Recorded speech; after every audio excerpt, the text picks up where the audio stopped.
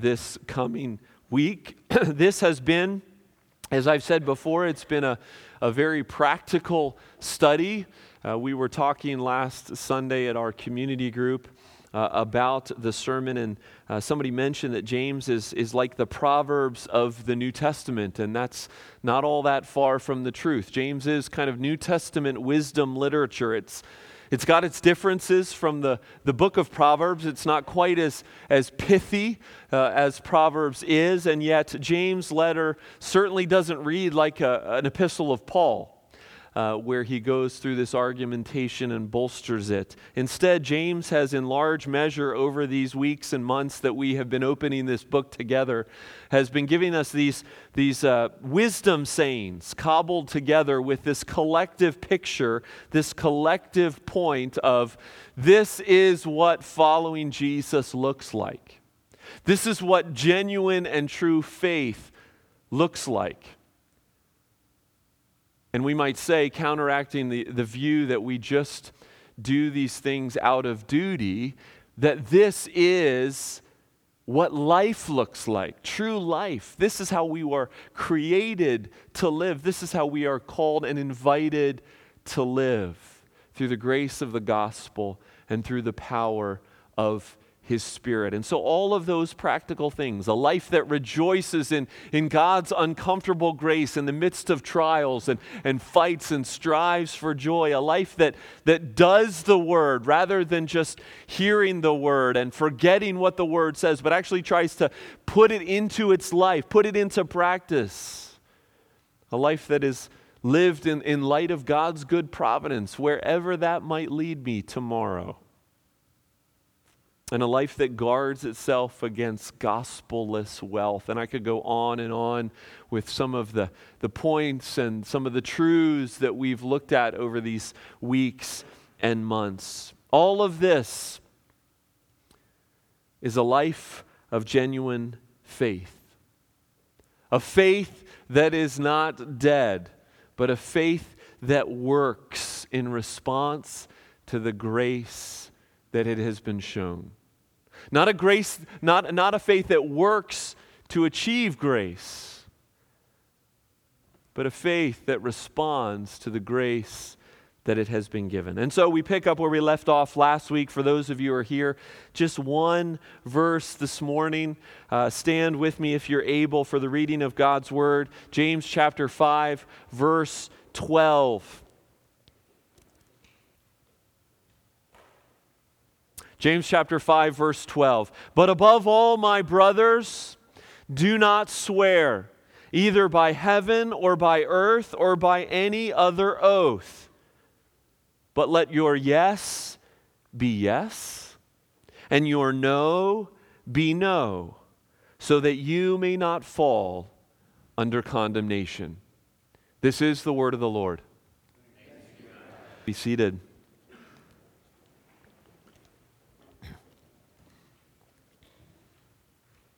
I think you all would agree with me. I don't know that I have to spend a lot of time making this case, but I think you all would agree with me that there is an increasing crisis of truth in our day and age. Even, or maybe I should say especially, at the highest levels of authority. You turn on the news and you hear of these officials pleading guilty to lying to Congress or lying to federal investigators to save their own necks or the necks of someone else. Even our president denies saying things, and then they roll a tape of him saying those very things 2 years earlier. The other day, we were watching the news together as a family, and they had this fascinating segment about the failed border wall meeting that happened this past week, in which both political sides had their version of what went on in that meeting. And the network that we were watching, they strung together their comments, alternating back and forth between the two. And it was almost comical. I recorded it on my iPhone so I could use it this morning. The Democrats said, "It's cold out here, and the temperature inside wasn't much warmer." The Republicans, the president walked in the room and handed out candy, figuratively speaking. The Democrats, a few minutes later, the president sort of slammed his hand down on the table and just walked out. The Republicans, nobody slammed their hand on a table. Who are we supposed to believe? These are our elected officials. And just so you know that I'm an equal opportunity offender, remember years ago when we had a president who was impeached for perjury that said this infamous quote, "It depends on what the meaning of the word is." This is nothing new. We struggle with the truth. It goes back to the very beginning and it threads its way throughout human history. In our sin, we are masters at the twisting of language for our own ends. It's not isolated to public power. It's not isolated to our day and age. But it is, brothers and sisters, a big deal. It is a big deal. This is the way of the evil one. The one who is called the father of lies. Deceit is at the very heart of his tactics. We saw it in the very beginning in the Garden of Eden. Did God really say? And so the issue of the truth is a big deal in terms of its scope, in terms of its importance. This is a passage. This is a verse about truth, about the power of truth rooted in a people, rooted in you, rooted in me, as we live in a world of deceit. One verse, one point to unpack this morning. It's simply this: we are to be a people of truth. We are to be a people of truth. There's a lot more to say, so don't tune me out quite yet. Straight talk, genuine speech, authentic words and conversation, call it what you want. We are called, brothers and sisters, Church of Jesus Christ, to be a people of plain, simple truth. Truth that flows from the gospel of Jesus Christ. Truth that points and displays the gospel of Jesus Christ. Now, James has already hammered home, significantly so, the tongue, right? He spent a lot of time talking about the tongue, about the fact that our words matter. Our words are not throwaways. Our words wound and they bless. Our wounds start fires, and our words can put out fires. Our words matter. But the question when we come to verse 12 of chapter 5 is, where exactly does this verse fit in the letter? Yeah, James has talked about the tongue, and here he's talking about our speech and how we're supposed to talk. But where does this fit into the letter? Or does it even fit? Is James just throwing in another proverb here about the tongue, about our speech? It seems to flow, if you read it, it seems to flow from somewhere, right? How does the verse start off? But above all, brothers. Above all. Above what, we might ask? Maybe the whole letter? Is this kind of a summary statement of the whole letter? But above all, everything that I've told you before, above all, my brothers, hear this. Well, some have liked to say that that's indeed how this verse fits, that it's so important that truth is a picture, is a outgrowth of genuine faith, that this is kind of the summary statement of it all. I think it's a stretch to say that personally. I think this exhortation actually flows from where we were last week. Certainly we could have tagged it on to last week's sermon. That would have Kept you here twice as long, though. But that's where your English translators, you can see, have divided it. I mean, that's all those divisions in your Bible, all those headings in your Bible, those are not inspired. Those are simply the translator's best attempt at grouping together ideas. And the English translators of our translations have grouped together this verse with the preceding verses. But that's not just why I think it fits with the verses that come before. I think it fits with the verses that come before because remember last week we were talking about suffering and about how suffering squeezes us, right? Suffering puts us in a pressure cooker of sorts and it tempts us and it invites us to grumble to others, to grumble about others, to grumble to God Himself because of our difficult circumstances. And I would say also that suffering, God's people who are suffering here in the first century, who James is writing to, as they're being squeezed, it's also causing them, this suffering, it's causing them to have loose lips, we might say. Words that are misleading, promises that are spoken in the heat of the moment that aren't truly fulfilled. And so I think James here is just continuing with some variation his admonition to guard your hearts, guard your tongues against speech patterns which bring the Lord dishonor and bring judgment upon yourself, particularly when you are being squeezed in suffering. We are called to be people of truth. And so just as he said, do not grumble because the judge is coming last week, here he says, do not swear lest condemnation fall upon you. Now, I suspect some of you kids, you hear that word or you hear that phrase, do not swear, and you're thinking of that bad language that you hear, maybe at school, maybe in movies that you've watched, maybe just in the supermarket. Well, that kind of speech certainly doesn't honor the Lord. James is not talking about profanity here. James is speaking against swearing that involves a vow.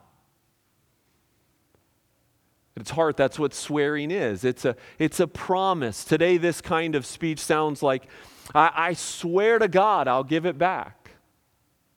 Some of you have heard variations of that. I swear on my mother's grave that I did that. But here in James 5:12, there's a specific nature to James's teaching. Do not swear, he says, either by heaven or by earth, or by any other oath. And so what exactly is James condemning here? Is James condemning the taking of any kind of vow? Turn with me for just a moment. If you have your Bibles, you can stick a finger here in James 5, but turn with me to Matthew chapter 5. Matthew chapter 5. Those of you who hear that book and chapter immediately know that we're headed to the Sermon on the Mount. And to Jesus' words, Jesus, who is the half-brother of James, Matthew chapter 5, verse 33, Jesus says, again you have heard that it was said to those of old, you shall not swear falsely, but shall perform to the Lord what you have sworn. But I say to you, do not take an oath at all, by heaven, or either by heaven, for it is the throne of God, or by the earth, for it is his footstool, or by Jerusalem, for it is the city of the great king. And do not take an oath by your head, for you cannot make one hair white or black. Let what you say be simply yes or no. Anything more than this comes from evil. Okay? So James has been mirroring Jesus' teaching throughout his letter, and here we see it again. James is just picking up what he has heard. Interestingly enough, when James first heard these words on the Mount, James didn't believe that Jesus was who he said he was, but now James believes. And so he is proclaiming what Jesus said, Same thing that Jesus said about oaths. And some have taken these words of James, some have taken these words of Jesus, they've brought them together, and they have interpreted it by saying, we ought not ever take vows as believers. And so some Christians will abstain from not just swearing in common speech, but from ever swearing or making a vow. For instance, if they're being sworn in a court of law, they will refuse such a swearing in. Is that what James is saying? Some have interpreted it that way. I'm going to argue this morning that's not what James is saying. That's not the point that he's trying to make. And we know this, first of all, because vows in the Old Testament were actually encouraged. Deuteronomy 10:20, you shall fear the Lord your God, you shall serve him and hold fast to him, and by his name you shall swear. Exodus 22:10, if a man gives his neighbor a donkey or an ox or a sheep or any beast, and it dies and it's injured and driven away without seeing it, an oath by the Lord shall be between them both to see whether or not he has put his hand to his neighbor's property. Not only that, but God himself makes vows. Deuteronomy 7:8, it is because the Lord loves you and is keeping the oath that he swore to your father. Hebrews 6:13, when God made a promise to Abraham, since he had no one greater by whom to swear, he swore by himself, saying, surely I will bless you and multiply you. Even Jesus, when he was on earth, when he stood before the council at the very end of his life, Caiaphas said to him, I adjure you by the living God, basically calling an oath here, I adjure you by the living God, tell us if you are the Christ. Jesus doesn't take that opportunity to speak to him about the impropriety of that oath. He simply says, you have said so, seemingly binding himself. The bottom line is that oaths, vows, are at times appropriate, even helpful. And we'll return to that in just a moment, but felt like that needed to be said. It needed to be fleshed out a little bit as part of this passage. So what's happening in this verse when James says, do not swear? Well, by New Testament times, in James's day, the rabbis, the Jewish teachers of the law, had skewed the taking of oaths, which was introduced way back in the Old Testament, which was permitted and encouraged throughout the Old Testament, into an elaborate system of oaths that were binding and oaths that were not binding. We heard it even more specifically in that passage on the Sermon on the Mount that I read. So if you swore on heaven and earth that you were going to do something, technically that wasn't a binding oath because you didn't swear to God himself. One rabbi even taught that if you swore by Jerusalem, then you weren't bound by that oath. But if you swore by Jerusalem and you were facing Jerusalem when you said that oath, then that oath was indeed binding. And this was happening in the New Testament. This was happening in these New Testament times among the Jewish people, and it was sinking into the New Testament church. And it was craziness. Because this kind of thinking and this kind of manipulation of language created imaginary levels of truthfulness. Now we get down to where the rubber meets the road.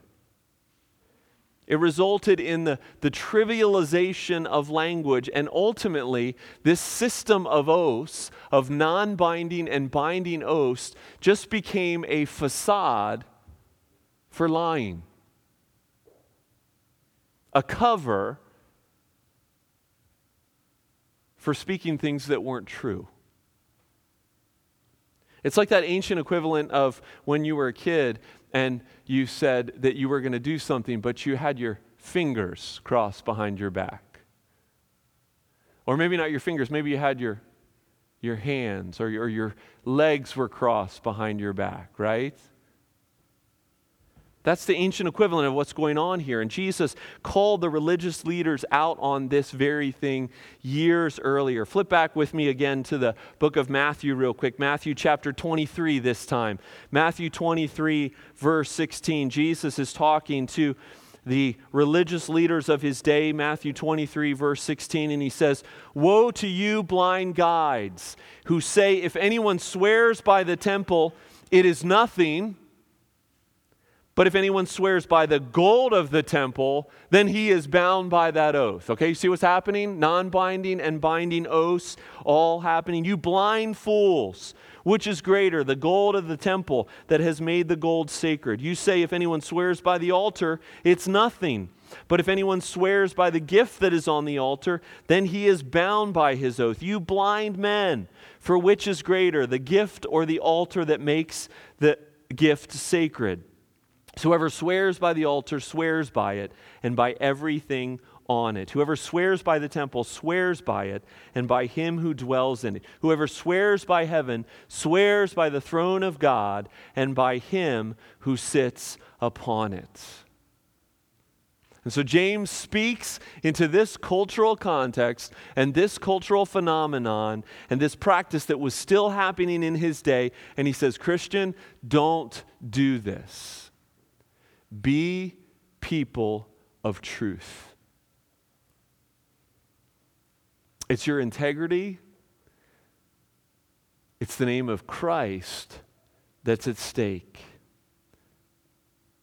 It's the saltiness and the brightness of your witness that's at stake. Not only that, but Jesus, the judge, is coming and the condemnation is real. So let your yes be yes, and let your no be no. In other words, say what you mean and mean what you say. It's simple. We live our entire lives. We live every second of every day before the face of God. Essentially, under the oath of God. Therefore, all of our words are under oath. We always have our hand on a Bible, if you want to think about it that way. That's what James is saying. Let your yes be yes, your no be no. Be people of the truth.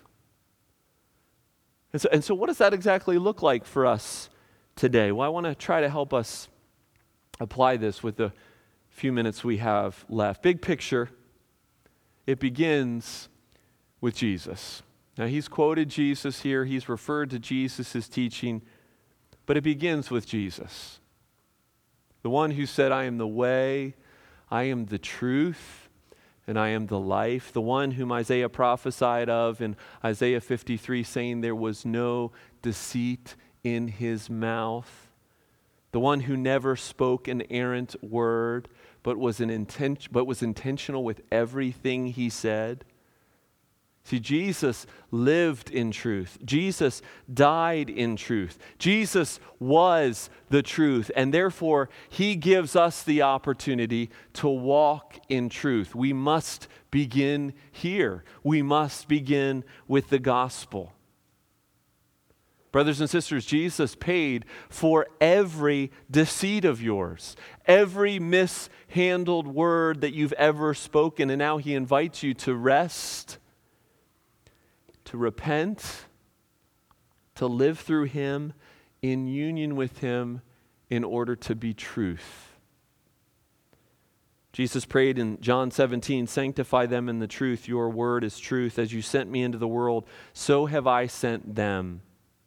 For their sake, I consecrate myself, that they also may be sanctified in truth. Begins with the gospel. So as we close, let me give a couple practical things for us to think about as we see the truth in Jesus. First of all, Jesus never needed to make a vow. He said what he meant, and he meant what he said all the time. Even when his followers were slow to understand and and slow to respond. And what that means for us in terms of vows is that swearing in our everyday interactions with one another are completely unnecessary. Remember that show, Who Wants to Be a Millionaire, that game show that was real popular several years back? You remember the phrase that was made famous by that show, Regis Philbin? Is that your final answer? And you actually had to say that. Like you could go through every letter of the alphabet as an answer, but until you said final answer, that wasn't your answer. And we obviously don't do that in conversation, but we do say things like, let me be honest with you. Oh, well, great, thanks. I don't know, what were you doing before? What are you going to do after? Or we ask the question, are you serious? Are you joking? Are you kidding? Now, obviously, those are lighthearted examples, but they make the point that qualifying our words are completely unnecessary if we're called to be people of truth. Can we be trusted to say what we mean and to mean what we say? To do what we're going to do unless providentially hindered. It's one of the reasons why when I say I'm going to pray for you, if I tell you I'm going to pray for you, you can count on the fact that when I walk away from you, I'm praying for you. Because though I want to make it back to my journal to be able to write, pray for so-and-so, I don't trust myself to get all the way back there. And so I pray for you the moment after I've said I'm going to pray for you, because I want to do what I say I'm going to do. Now, that doesn't mean I do it perfectly, but I want to be a person of truth. Jesus never needed to vow. Jesus never needed to qualify his words. We never need to qualify our words.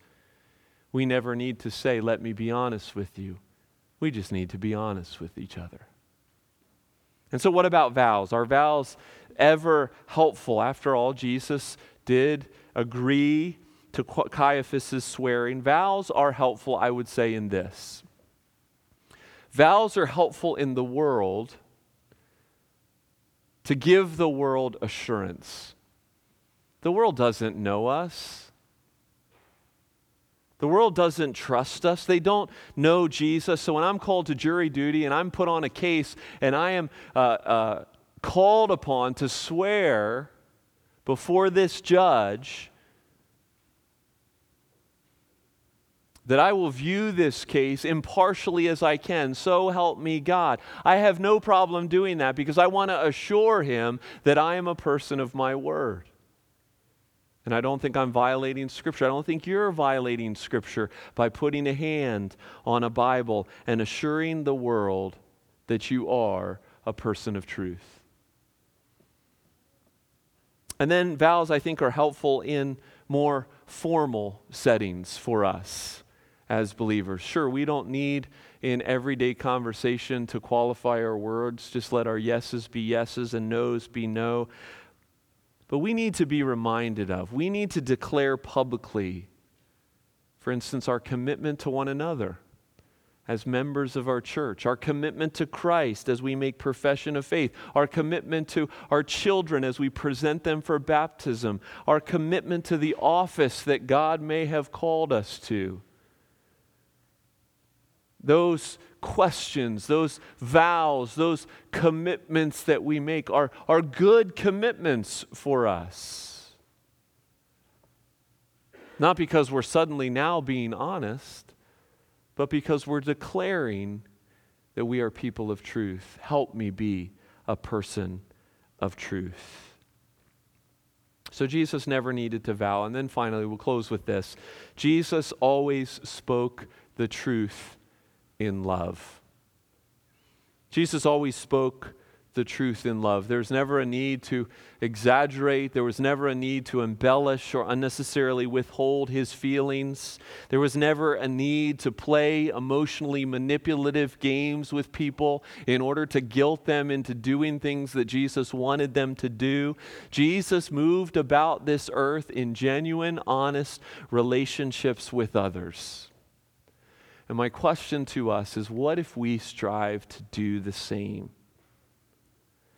What effect would it have on our marriages? What effect would it have on our church body? I love those of you in here who have surprised me from time to time when I've asked you how you're doing. And instead of just saying, I'm doing great, I'm doing fine, doing good, you've actually said, I'm not doing well. And that always startles me, because I'm used to hearing the pat answer, but it always refreshes me. When I ask you how you're doing, I want to know. You don't need to qualify your words. You don't need to mask your feelings.